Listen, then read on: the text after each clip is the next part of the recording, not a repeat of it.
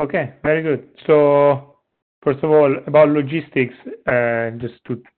just want to tell to all the students, you should monitor the announcement page on Brightspace, and so we will put every communication there. And apart from that, so today I'm very happy to have Roger Shell as a speaker, and he's now president and founder of AESEC Corporation, and he has been referred as the father of trusted computer systems. And today he will talk about how to reduce the attack surface in cyber physical systems. Well, thank you. Appreciate that, Antonio. Thank you. I want to thank Purdue for the opportunity to talk to the class and those others that chime in. I've always enjoyed the interactions with the classroom. And although I can't see them face to face, I know you're there, students. So it's a real privilege for me. My name is Roger Shell. And as Antonio mentioned, I'm the president of AESEC Corporation. And our primary business is as a vendor of a verifiably secure operating system that is called GemSauce. And so that's what I'm here to show about how that can be used. We believe in some of the work we've done in the last few years. We've spent actually several years working to illustrate how that secure operating system makes a difference for producing secure control systems. And it's certainly not the whole control system, but we think in terms of the attack surface, we can actually reduce the attack surface for the overall control system, as I want to describe. The differentiation, I think, of our approach to operating systems, and it's not just exclusively us, but we build an operating system that's secure by construction, which is unusual in today's practice. The usual practice today is a paradigm that I would call secure by test and analysis, more pejoratively penetrate and patch. And this, we think, has not worked all that well. You just read the newspapers.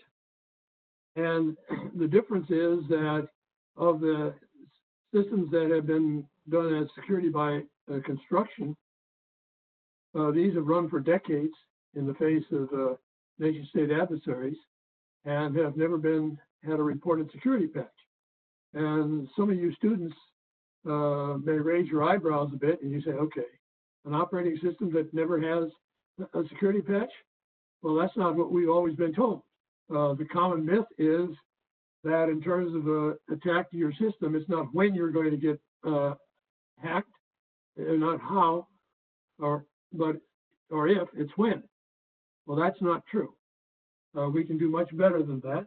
And so I want to talk about that today and give you a sense for what security by construction is, not in detail, and why that's significant to control systems. The outline for what I want to talk about today is the problem. We won't spend much time on that. It's generally fairly widely recognized, but it's been described as a national existential risk. And I'll spend most of the time talking about how we can use a secure operating system, a trustworthy operating system, to produce a reusable, trusted device on which control systems can be built. And then we'll wrap up with a few comments about how that trusted device can be used by people that are actually producing commercial products that we don't ourselves produce, like control systems, PLCs. So we'll start with the problem, national existential risk, and a couple of parts of that problem we'll emphasize. The problem largely comes about because the cyber physical systems, the actual physical devices in the control systems, are just simply not resilient to cyber attack. And so you end up with a vulnerability being exposed by critical cyber physical components. And as an illustration of that, there are a lot of control systems that are out there, but a common one is the bulk power generation system. And a illustration of that are things like the major power generators or the transformers or things like that. And so that's what people believe causes an existential risk. That has been characterized by others in terms of the impact. Leon Panetta, Secretary Panetta, was previously Secretary of Defense and CIA Director. And he said about a year or so ago that his biggest nightmare is an attack that disables the U.S. infrastructure for particular power.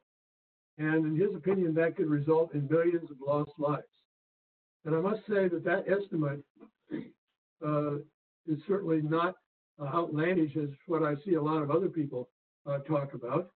Now, just be aware that there are people out there, people have published things recently that said, well, this really is overhyped. You know, we don't see a lot of societies being crashed by this. We don't think this problem in terms of the power grid and such is really real. So they're in the minority, and they don't have a much in their argument for their favor. So not being the expert myself, we will go with the majority opinion, which seems to be, with good support, that it is an actual existential risk. Recently, the president issued an executive order, and he declared that there's a national emergency with regard to the security of the U.S. bulk power system. A commission within the last month issued a report and observed that the original equipment manufacturers, those who produce these cyber physical devices, are targets for malware. So that malware can lie in wait and be activated later, which is why we don't see it being exercised every day. And that the people that are mounting these cyber threats are certainly spending major money to invest in the ability to conduct an attack against control systems. Some of you may have seen recently the press reports of an attack by a Russian visitor that offered $1 million to a Tesla employee in order to attack and plant malware in their system. And the comment was that he expected that they would be able to extract $4 million in terms of the results of that attack. So there is some basis for the opinion, since this is a risk. The Washington Post reporting on that report said that Russia has caused physical damage already from afar. There are instances of this. And they said that they believe that China has already implanted malware in various of these control systems. Too late, they thought, to get to do anything about that. Well, as we will see today, it's actually not too late. We can actually go back and restrict the ability of those to cause damage. So what is this problem that we're concerned with? Well, the problem is there are physical devices that are critical components in our critical infrastructure. Now, these devices can be attacked by cyber. And the root cause of these attacks is that those computer systems all use an operating system, which is not a trustworthy operating system.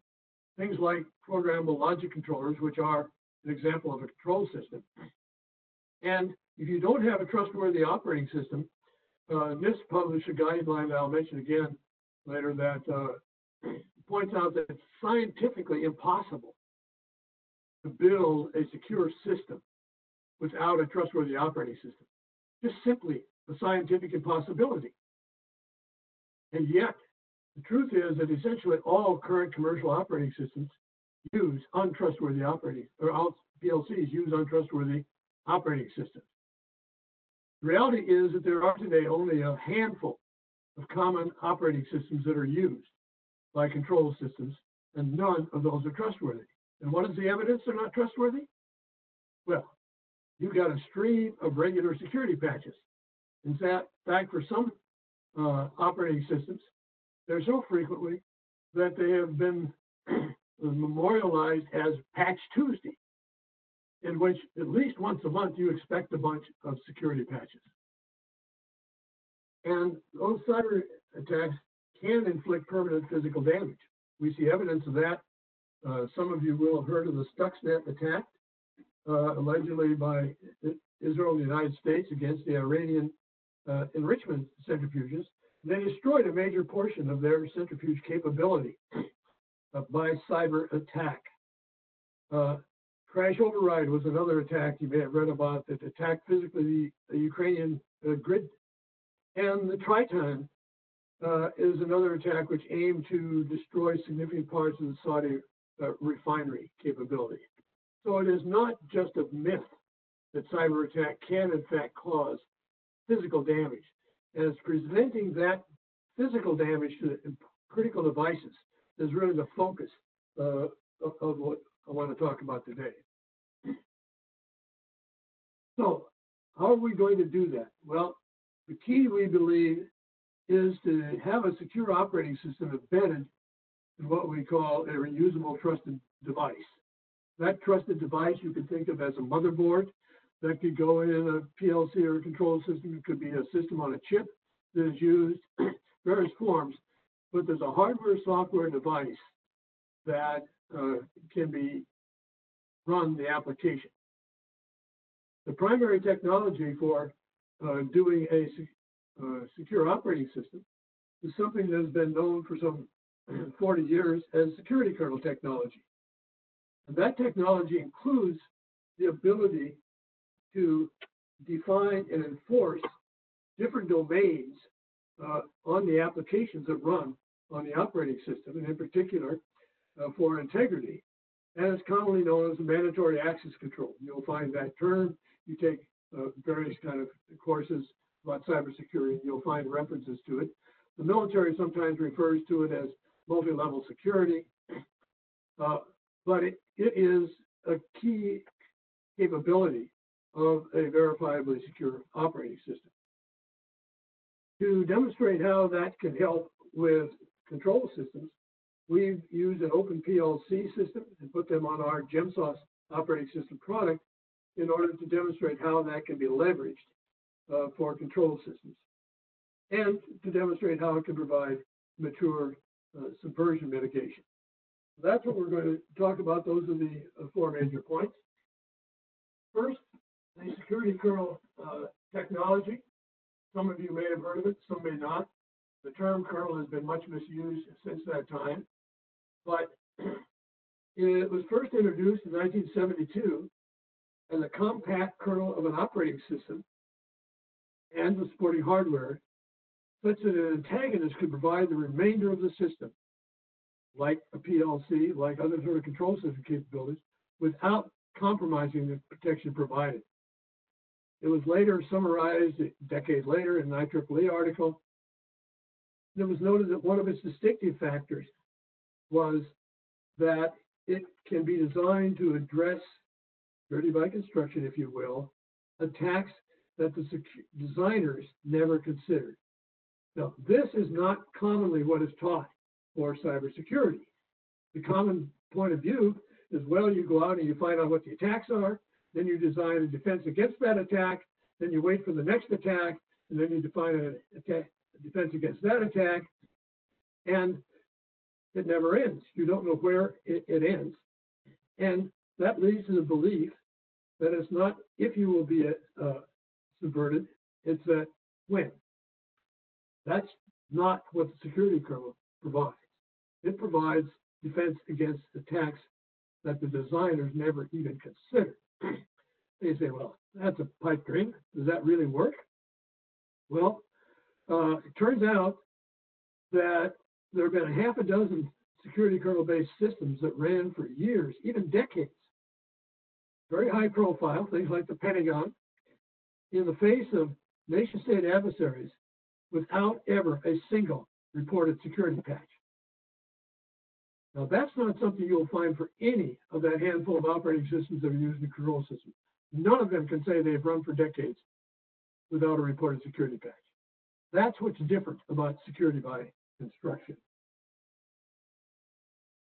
Now, has this been looked at? Well, it turns out that back in the 1970s, ARPA had a review group, and ARPA had people that said, this is really too good to be true. We can't believe you can't have an operating system that never has a security patch. Just can't be. So they brought in this group headed by Butler Lanson, and they expected that what they were going to do is debunk this false claim that you could build that. The report the group came out with is not what they expected. They said the only way we know to build highly secure software systems of any practical interest is a kernel approach. And that's still true today. And that was subsequently codified, that approach, by NSA into something called the Trusted Computer System Evaluation Criteria, informally known as the Orange Book, something called Class A1. And I'll be referring to that several times because that really is the codification of what it takes to build a security kernel. Now, the glossary of that Orange Book defines a security kernel as the hardware, firmware, and software that implement the reference monitor concept. Now, we've taken that and noted that you're talking about the hardware, firmware, and software elements, and we're packaging that into a physical device that we call a reusable trusted device. And that will be what I'll talk about several times a day as the instantiation of a security kernel that we think is important for a control system. How do you build one of those? Well, you start with a typical hardware platform. Hardware has to have some capabilities to support security. Things called segmentation and rings are the primary ones. It has network interfaces, interface to communicate, storage, that sort of thing. You put on top of that hardware the security kernel software that's been designed to meet the Class A1. And that package, think of it as a motherboard in some cases, is what we call a reusable trusted device. Now, on top of that usable trusted device, you then put applications, which can include control system applications like programmable logic controllers. And that'll be our illustration today of the control system. And this is truly a paradigm shift. No Class A1 security system has ever had a reported security patch in over decades of use in the face of national state adversaries. That's just not the paradigm that people are generally working with today. Why does it matter? Well, we'll look at why that matters, what difference that makes. A VP of risk management at Union Pacific several years ago said, after he considered this in their control system, said, a trusted operating system changes everything. You approach the design process very much differently if you know that you can have a truly trustworthy operating system. And we want to illustrate today how that can be done. I hope you will find it interesting. So the approach has three major pieces. First, that operating system has to have control sharing between integrity domains. It has to enforce the MAC control policies. Nothing else can affect it. The operating system does that, the kernel. Then you have to be able to verify that design of the MAC enforcement. And as I noted before, the security by test and analysis has consistently failed over the years. And in fact, it will never finish because you don't know when you're done. In contrast, and we'll talk a little bit more about how to do security by instruction, and those have been successful over decades. And what that means, what do you have to do to build one, is codified in the Class A1 approach. And finally, that security kernel technology has to provide the mitigation of subversion, which is also embodied in the Class A1 codification. You have to have all three of those things to have a secure operating system. That has sometimes been called the defense triad. I referred to it that way in a paper I wrote for the Communications AHCM a couple of years ago. Basically, these things, the MAC policy, it's enforced, a reference monitor implementation, known as the security kernel, and the dealing with subversion. Now, how are we going to deal with the mandatory access control? How can we actually separate those integrity domains so that I can't have a low integrity things impacting high integrity, which is what the definition of the security kernel says. And whatever you put on top of the operating system can't subvert the controls of the security. Well, the NIST has published a document on trustworthy secure system development, their flagship document on security engineering. And that has an appendix F that deals substantially with the reference monitor concept. It's an abstraction of a security model that is necessary and sufficient to enforce access controls. Necessary and sufficient to enforce the access controls. It doesn't depend on things outside the reference monitor implemented as security kernel, which is defined as implementation. And the particular application of the mandatory access controls that we will use in the PLC case is for integrity, protecting low integrity items from accessing high integrity. Now, what do we mean security by construction? Well, Class A1 defines what that means. It says you have to know what you want to do to start with. You have to have a security policy. That's what the mandatory access control policy is about. It says that the domains of the policy can be organized into a mathematical lattice, and that provides a mathematical basis for describing the relationships that exist between high integrity and low integrity.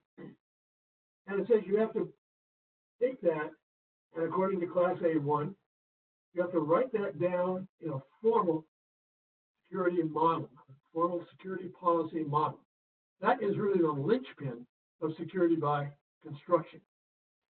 As you've got a model, by formal, I mean you have actual mathematical proofs that says that for all possible applications running on such security code, you can never have a low integrity execution impact a high integrity domain. That's a proof, QED at the end. The formal security policy model is the key to doing that. And it essentially defines at an abstract level, in a mathematical model, the security kernel API. You then translate that API, and find an instance of it, as a formal top-level specification to our development specification. It describes the API precisely as you would expect an API to be described for a security kernel or an operating system. And then you have to have a set of design implementation. So you have to have source code that actually implements that API. And there's a set of constraints as to how you have to build that implementation. Actually, the A1 criteria, when it was evaluated by NSA in the UK and in Germany, they had something like 25 different factors. You had to meet all of those factors in order to satisfy the requirement as implementation of the reference monitor. And it had things like information hiding and layering and code correspondence to show that every piece of code actually is reflected in the formal top-level specification. And then from that source code, you actually produce the end product, the binaries. And you have to have with that, for a secure system, a user guide, how do you use it, how the applications call it, a trusted facility manual, how do you administer it, and you have to have with it an ability to provide trusted distribution of updates to the system. You want to add new features, capabilities, you need to be able to distribute that securely. And you need to be able to distribute securely the applications that run on it. In order to do that, you have to have the hardware support, and the A1 requires that you actually reflect in your formal specification, formal top-level specification, the hardware controls to provide things like hardware segmentation that are essential, and those have to be reflected in that top-level specification. That's a process you go through. I don't claim that you will have understood all the details. When I was on the faculty of USC, I taught a 3-semester sequence of courses, which were primarily about what do you need to know and how to do security by construction. This is a very brief overview of that 3-semester sequence of courses. I'll just note that I talk about verifiable design, and you will see people using that term verifiable in various ways today, or using a kernel in various ways, which doesn't mean the same thing. They're attempts to shortcut the hard work. A reference monitor implementation and a formal security policy model are long, hard work. It has never been accomplished in less than 10 to 15 years. And so the unwary or lazy look for plausible shortcuts. And I'll just list some of them here. There are lots of others. But people have talked about a verifiable operating system. The example goes by the acronym SEL4. But it has no formal security policy model, does not have a verification that satisfies any policy. It simply is functional verification. A much, much easier job, and yes, they avoided the work. They don't really talk about avoiding the work. Another approach to this was a system called MILS. They actually explicitly said, MILS does not include a reference monitor. That's outside their partition kernel, and it doesn't have a formal security policy model. Others have said, well, we'll just have verified hardware, and we don't have to have a formal security policy model for that. We'll just say, here's what our hardware does. And things like the DARPA crash and Cherry are examples of that. It's not bad research. It's not wrong in its claims. It just doesn't provide verifiably secure with regard to the mandatory access control. Others have proposed things like static code analysis, but they lack the policy models too. Bottom line is that none of those shortcuts can enforce with an integrity MAC or something like a PLC. They simply are shortcuts that may be useful in some contexts, but they don't allow you to do what we're talking about in terms of integrity MAC. So we'll say no more about that. Just be aware that you will see these claims for kernels and verifiable operating systems that are just not talking about the same goal. So what's our goal in terms of the integrity MAC? Well, we start out with a physical device, then a power generator, or a large transformer. And now, what has happened for several decades now, we connect that to the internet, to public networks. Well, what stands between anybody that can access a public network and that physical device? Well, there have been various demonstrations. One project you will find in the literature called the Aurora Project, in which somebody showed how in accessing over the internet, I can in fact destroy physically a large power generator. So people have said, well, what we ought to do is we ought to have a private network, a separate internet that we're going to use for the power grid. And you can do that, and they essentially do that, and they have a separate domain in which they say, now, the only thing that's inside my distributed control is just the power grid network. Well, with our approach of a reusable trusted device, we're going to implement that same notion of a different integrity domain, but we're going to do it without the need for a separate internet. And some people say, well, I don't need everything about that control system separate. I just need to separate the control part. That's the stuff that is physically telling the device what to do, the so-called SCADA. And so they said, we'll just have a separate control network, SCADA, to do that. Well, yes, there is a very strong need that the programmable logic, the logic that actually controls the physical device, has to be secure, but that itself is a fairly large body of code, and you can't have that verifiably secure either. So our approach is to say, well, there's a much smaller part of that we can define that just provides the cyber physical control. So the only thing that actually sends the electrical signals to the physical device is in that cyber physical control system. NIST actually calls out this kind of capability in their same flagship document regarding the electric grid, and they note the value, what they call a highly assured kernel-based operating system in programmable logic controllers. That's exactly what we're talking about, is implementing that strategy that NIST called out. And then they go on to point out that that actually controls the flow of information between different integrity domains, which is the goal. How do I keep low integrity things from impacting the high integrity domains? We've implemented that by taking an example of a PLC, Open PLC, just a research demonstration. Put that on top of our GemSauce operating system and hardware. And what you see reflected here is that we've got this cybersecurity domain. That's one of the high security domains. It runs in a couple of different processes, and it has a separate domain, the SCADA domain, a separate domain, distributed control, separate domain, the public networks that we just looked at.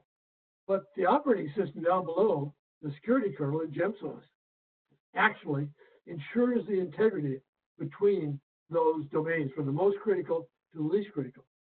There are some essential hardware properties that Class A1 spells out for doing that. You need to have hardware rings, more than 2, because you have to separate the operating system from the application, and the operating system services from the kernel. You also have to have memory segmentation, not paging, but memory segmentation in the hardware. It's the only way that we've ever known how to build a security kernel. And those are the things that are there. You also have to have a strong process model. And all of those are available in contemporary hardware. In fact, this picture I show here is right from the Intel processor manual for their x86 architecture that is still in all their major processors today. So this is the research vehicle on top of which we have implemented what I'm describing as a verifiable PLC. Our demonstration approach is to take those 4 distinct hierarchical integrity domains and to implement them on top of the security kernel, the reusable trusted device.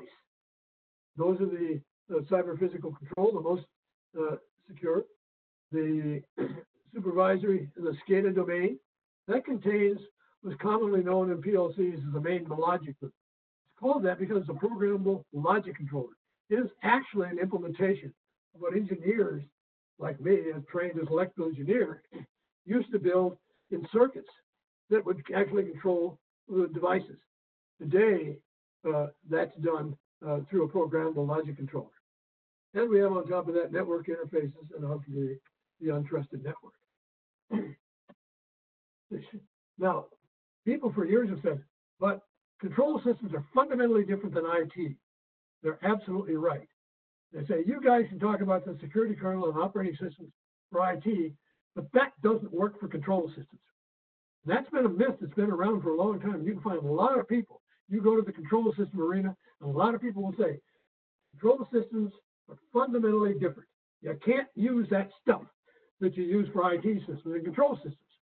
Well, that's true. You can't use the stuff that's used for IT, which is penetrate and patch, doesn't work. But we've taken an open PLC to say, what can you do with that? Came out of the University of Alabama.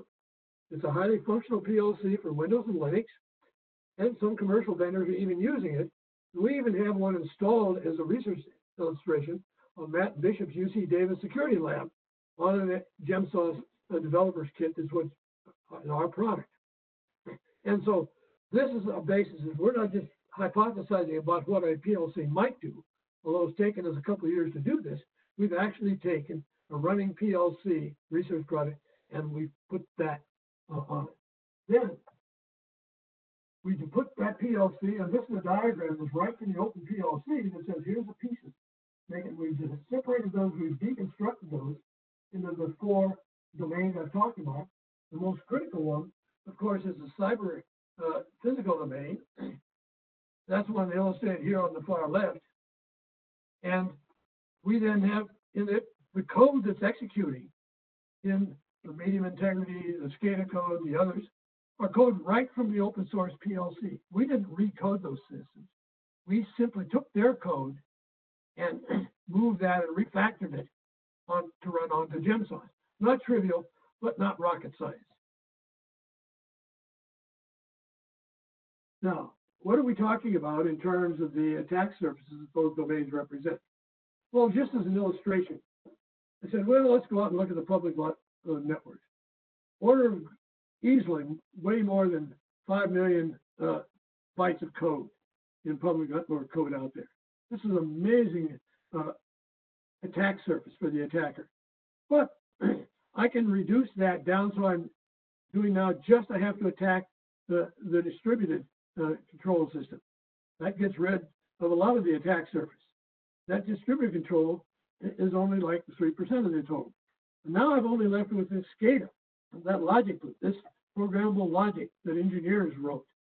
Still a fairly large amount of things, over 1 billion bytes implemented in the Open PLC, 20% of the total.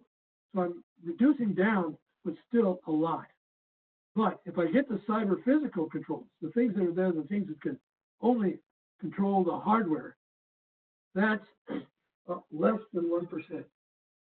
Mind you, less than 1% of the total attack surface that an attacker today is where he has to attack if he's going to be able to successfully subvert a verifiable PLC.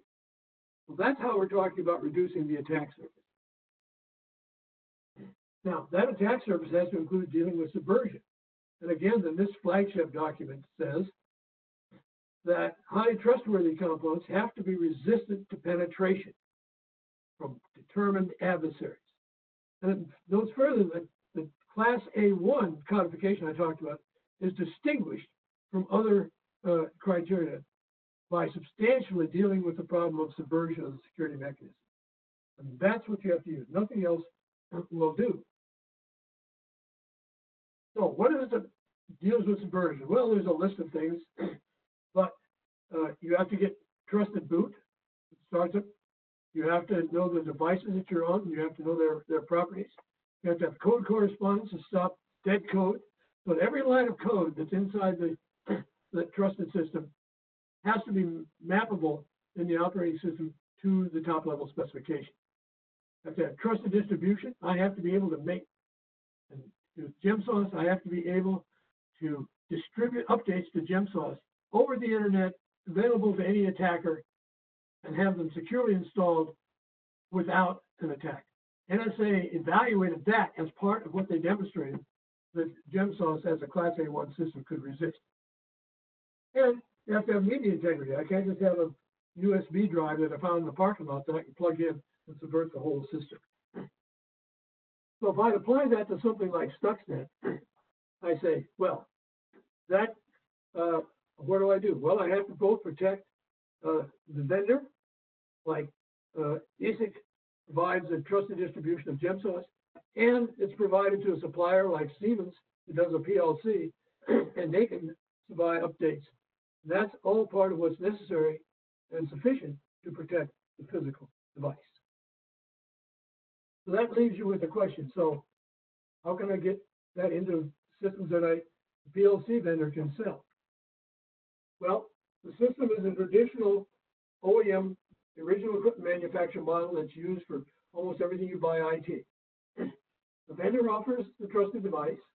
The OEM produces the platform.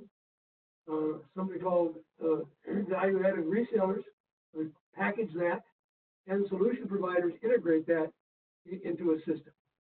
The trusted device provider for the vendor, as I mentioned, typically takes 10 to 15 years to build. It's never been done less than that. But actually getting that out to the deployment can be done in 2 to 3 years. This was noted by a previous director of NSA, the most knowledgeable in cyber in my view, who said that this is a very high probability or high priority problem. He's concerned about subversion. But he said the demands that the first set of solutions are built on platforms which NSA previously evaluated Class A1. That's the only practical way to deploy in a couple of years. He was right, we believe. That's why we propose to use that approach. So, in summary, the problem, we accept the experts and say this is a national existential risk. We believe that the Class A1 is a way of just a criteria in detail of how to build a reusable trusted device, hardware and software. And the standard way of vendors delivering their stuff to the marketplace, the OEM model, provides for commercialization of that. So, what do you need? The bottom line, you have to recognize there are critical physical components. The kernel makes the cyber physical system attack surface much smaller, 1% of that without it. The PLC functionality performance is preserved because they run on that trusted operating system. And the mature business model that's out there gives a way to get that to the marketplace. So the experts say we have a clear need. We agree. The commercial technology exists. Then run systems designed to meet Class A1 have been successfully deployed for decades without a security patch. What we don't have is PLC manufacturers and other control systems have not adopted that in their products. That's something that you as students go out and you can help them understand the value of this, and some of the others who are listening into this call and say, that's the next step. That's the remaining step. We can't have a complete chain to deliver that solution to the marketplace without the involvement of those PLC manufacturers. They do not have to become kernel experts. They do not have to become builders, but they have to build their PLCs on a verifiably secure operating system. That's what I thought was an opportunity to help you understand a little bit what we mean when we say we can dramatically reduce the attack surface for control systems.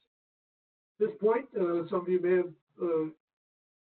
have produced some questions, and I'll go back to the panel and see what we have.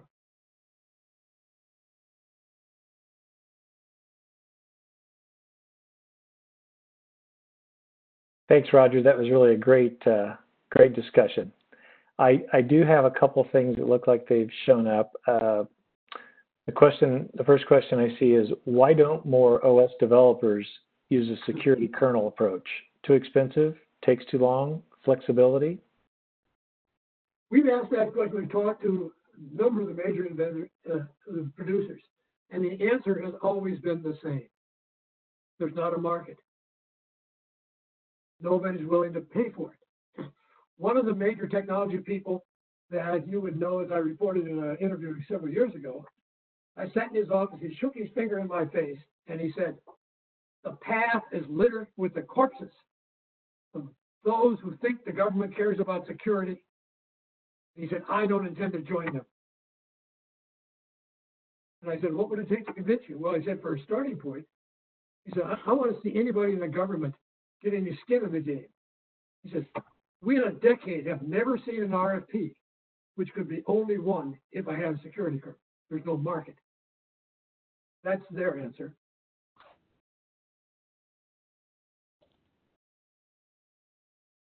I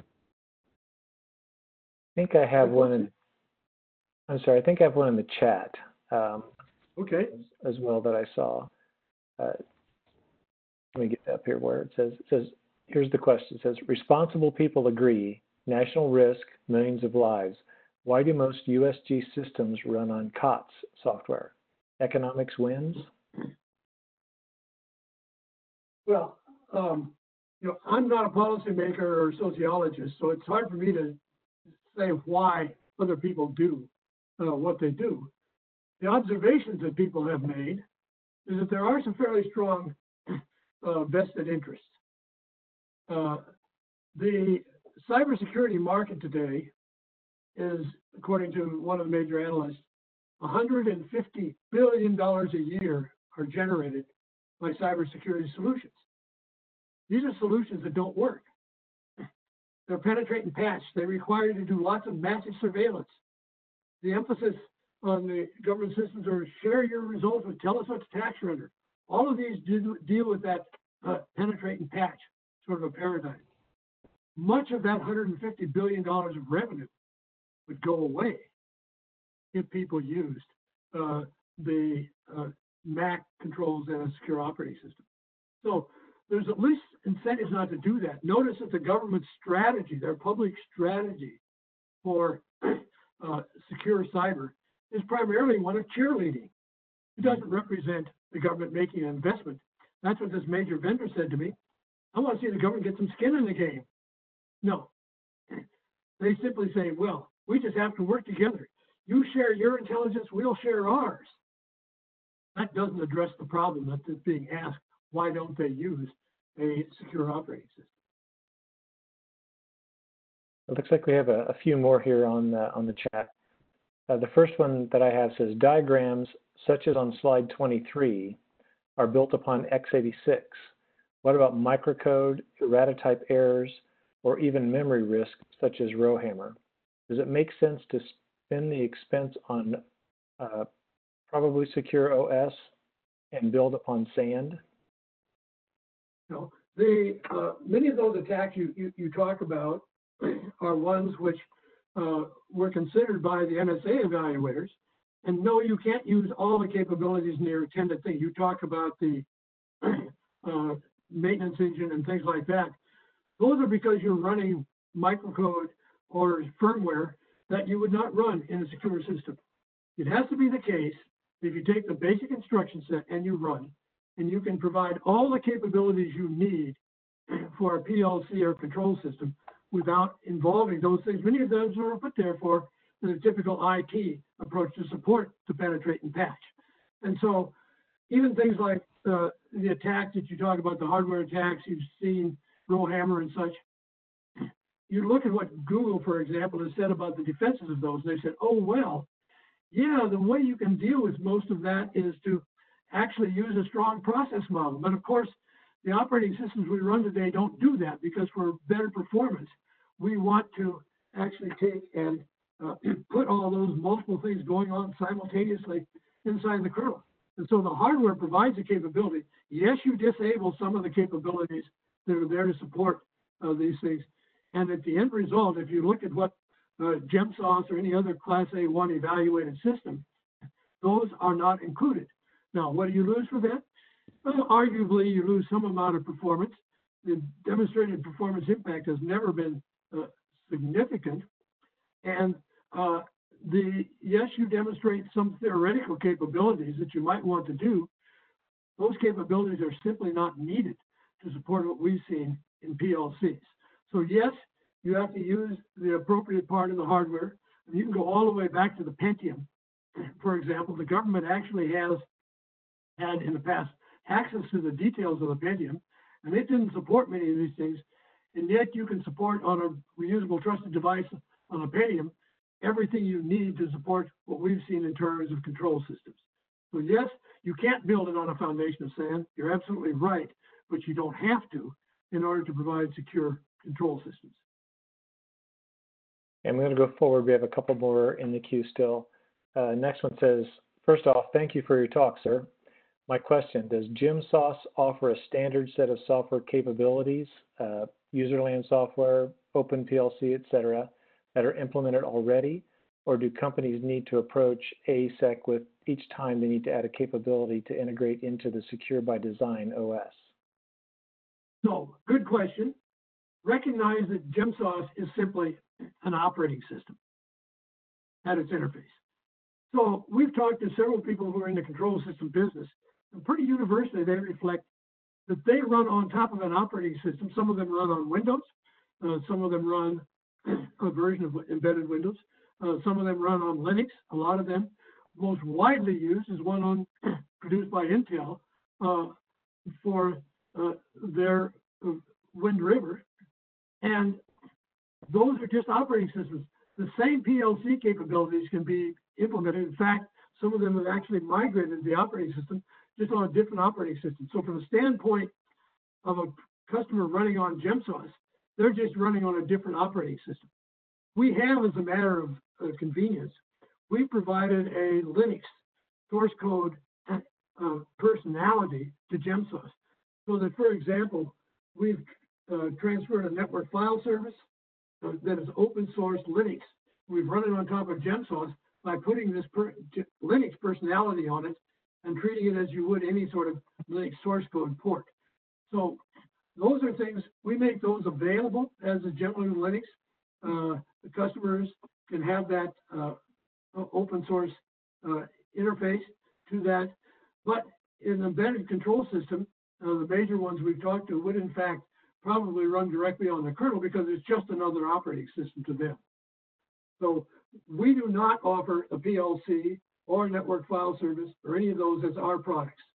The people that are in that business know how to build PLCs. We're not good at building PLCs. But we give them a means, they will buy their operating system from somebody else. They don't build their own operating systems. They will typically run on a motherboard that's very typical kind of motherboard. That's what we can provide in a reusable trusted device. They can then do what they do best, build PLCs. The next one I have in the queue says, I have a lower level question. Does GEMSOS run on relatively modern hardware now? I was under the impression that it depends on segment-based memory management, which is disappearing from modern stuff. For example, ARM doesn't have it, x86-64 disables it.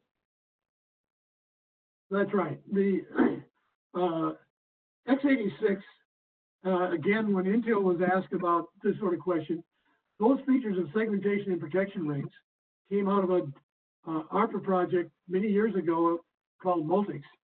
It was asked the question, what do I need in hardware to support security? And their primary result was segmentation and protection rings. I was a consultant to, and others, to Intel when they generated the x86 architecture. They generated it because they thought the world was going to need security.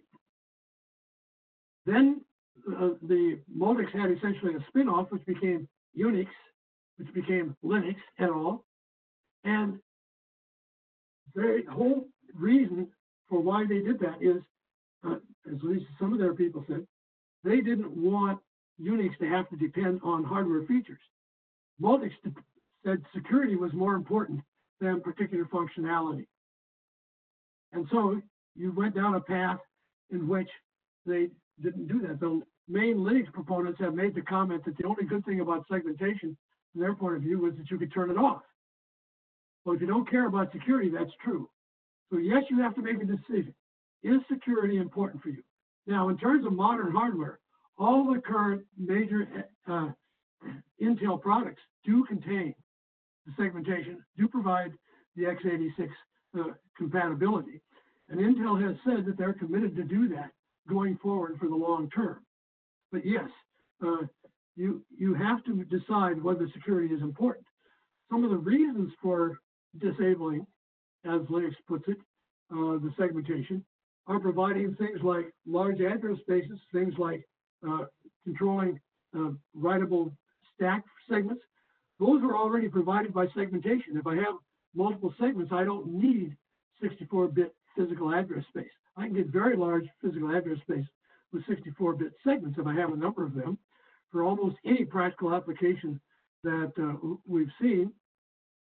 And the segmentation already had built in it what people do in their memory protect by the fact that you cannot, with a segment, have simultaneous execute permission and write permission to any segment that's there. So if you use segmentation, you get those capabilities that you say you want to have. and you don't have to turn it off. You only need to turn it off if you're trying to provide compatibility with a system that doesn't care about security and therefore wants a flat address space. And Mike Ficosi, I think I see a hand raised for Chet. Would you open his mic? Must have a question. It looks like your mic's live. Thank you. My comment, again, with this is you either care about security in the sense of the everything that isn't a D computer, like things that are an A computer, but if you don't care and you will let everything in the market run on a D computer, and I know there are other classifications, but if you're not interested in having the security of an A computer, then it's kind of it's a done deal. If you do care about true security, now you've got a real game, and you've got with the PLC a real solution for once that allows you to take advantage of this fairly simply. You see, when I wrote the CACM article a couple of years ago, the title was that you could have drastically improved security for where security matters. And my concluding paragraph of that says the first step is you have to decide if security matters. Because if security isn't really critical to you, you probably won't go down this path. I'm not saying replace all the world's computers with this. I'm saying where security matters. And we've seen a set of experts that says if security matters for the control system. I think that's all I see right now. Antonio or Mike, is there another question out there that I don't see? I was wondering if Blaine had a question. I'll open your mic here. Hi.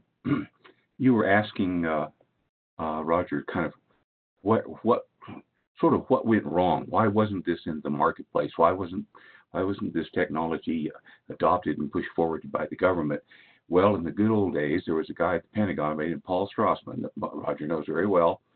And Paul decided one day that he was tired of dealing with chasing the rate of commercial development in U.S. government only access or provided machinery. And he says, "Oh, screw that. We're going to build the rest of the DoD from henceforward is going to build all its IT systems based on COTS technology." And that did not include RFPs for secure solutions. End of game. And most of us who were there at the time remember Paul.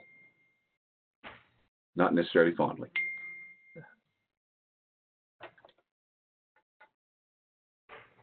Well, if there are no further questions, I certainly want to thank you again for giving me the opportunity to share the results we have, and I hope at least stimulate some discussion. Thank you very much for your attention. Thank you, Roger. We were honored to have you on the agenda. So we appreciate you taking the time to do it.